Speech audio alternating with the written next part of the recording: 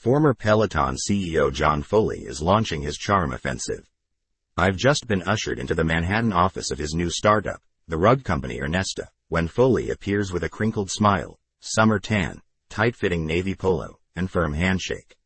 For an erstwhile billionaire forced to exit the company he built amid a shareholder revolt and a sea of negative press, the 52-year-old seems remarkably upbeat, as if he has somehow bottled the sunshine of his teenage years. When his family lived in Florida, on Instagram, he's at Key Largo John. As we sit down, a picture-perfect August day unfolding outside a bank of windows, he insists that he's been a big rug guy for years. I love this category. I love design. I love architecture, he says. His favorite book, he tells me, is The Fountainhead, which famously features an architect. It feels like interior design has been overlooked by a lot of innovative technology and operations. The plan here is to build a great company, Foley says. He's doing it alongside some of his closest confidants and former Peloton top brass. His Ernesta co-founders are Hisao Kushi, who serves as chief legal officer, and CTO Yanni Feng, both of whom co-founded Peloton with Foley. But his dream is decidedly narrower than it was a decade ago, when he conceived of Peloton as a triathlete and made allusions to fitness classes as a replacement for religious services. For one thing, he's done with the public markets. I don't trust them to value a company properly, he says. After growing Ernesta, he's more likely to sell to private equity than take the company public. The more we talk, the more it becomes clear that Ernesta, to a large degree, exists by necessity. Foley says he is pretty beat up, financially. That is, for a guy with a West Village townhouse full of custom rugs. I needed to start all over again, he tells me. He hasn't put any money into Ernesta. My investors didn't require me to do that. They knew that effectively I didn't have the money. He still owns a significant stake in Peloton, undervalued though it may be. The stock now trades at about $7 a share. But he's not dwelling on it. What happens to that stock price and my share of it? Your guess is as good as mine, he says. I just feel like I have to create value for Ernesta shareholders, including myself. That's the only thing I can control.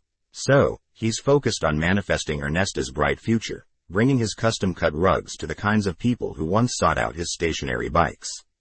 After all, Foley now likes to quip, every room has a floor. Ernesta's brand and product teams are reviewing images from several recent photo shoots.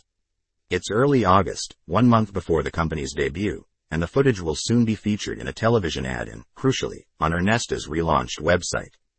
The idea is for the site to display images of real homes, with before and after shots designed to underscore Ernesta's value. To succeed, the company will have to convince homeowners that standard rug sizes are inferior and that a custom rug elevates a room, as I hear team members regularly say. Head of product design Jason Powers, wearing a baseball cap that says Internet, shares an early mock-up of the new mobile homepage.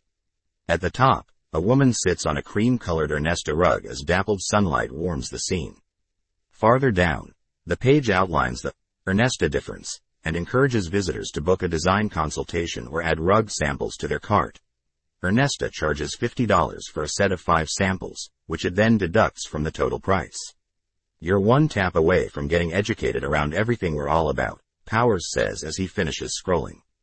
With interior design, Foley sees a rare opportunity, a category in which consumer interest is elevated, thanks to a decade of shows like Fixer Upper on HGTV, but investment in technology and innovation has been low. Plus, the price points are relatively high. At Ernesta, during beta testing, the average rug sold for around $2,000, though prices start at $250. That allows us to have a payback on our CAC, customer acquisition costs, immediately, says Foley. It doesn't hurt that Ernesta is effectively arbitraging the price difference between carpet and rugs. It buys product in carpet form, then cuts the rolls and finishes the edges, known in the business as a serge, to create its custom rugs. You think a carpet is one thing and a rug is a different thing, says Foley. But the underlying construction is the same. The raw material for Ernesta, he explains, is effectively big rolls of carpet that we're cutting and serging and selling as rugs. Ernesta's manufacturing hack also explains its simple rug styles. There are stripes, herringbone, and plaid, but nothing that would require a border or a size-dependent layout. Also notable, At launch, 85% of its styles are available elsewhere as carpets. The company plans to introduce original designs as it gathers customer feedback and data. Already, it has a handful of novel styles. Still, the performance of home furnishing startups has been mixed, at best. The Inside, a custom upholstery company, was acquired by design consultancy Heavenly last year for an undisclosed amount after being valued at $12.65 million following its 2020 seed round. Custom framing service Framebridge, which raised $83 million in venture backing, was valued by its acquirer at just $91 million in 2020, according to SEC filings. Giants like Restoration Hardware still dominate the industry, and venture investors wrote checks to direct-to-consumer home furnishing startups worth only $178 million in 2022, according to PitchBook. Foley describes himself as a big student of Amazon, and has looked to the retail giant for antidotes to the operational overreach that Peloton experienced.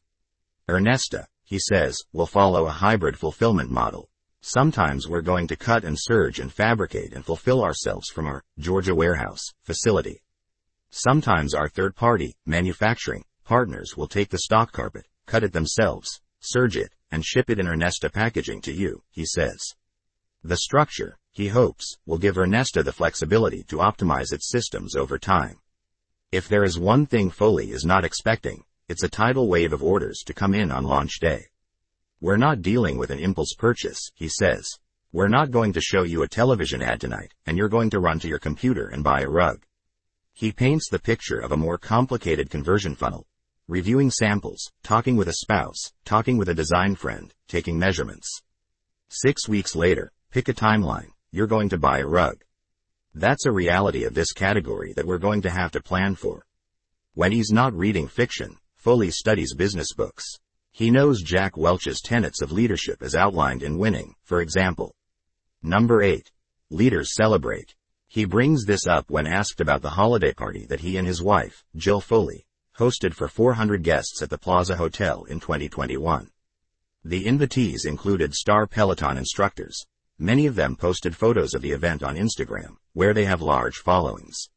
Seeing Peloton's celebrity class strut their stuff in sequins just a month after the company had announced a hiring freeze, and after it had scrapped plans for its company-wide holiday party, did not endear Foley to Peloton's 14,000 rank-and-file employees, as he later acknowledged in an internal email published by the New York Post.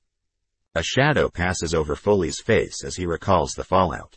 Holiday parties, he explains, had been an important part of Peloton's culture.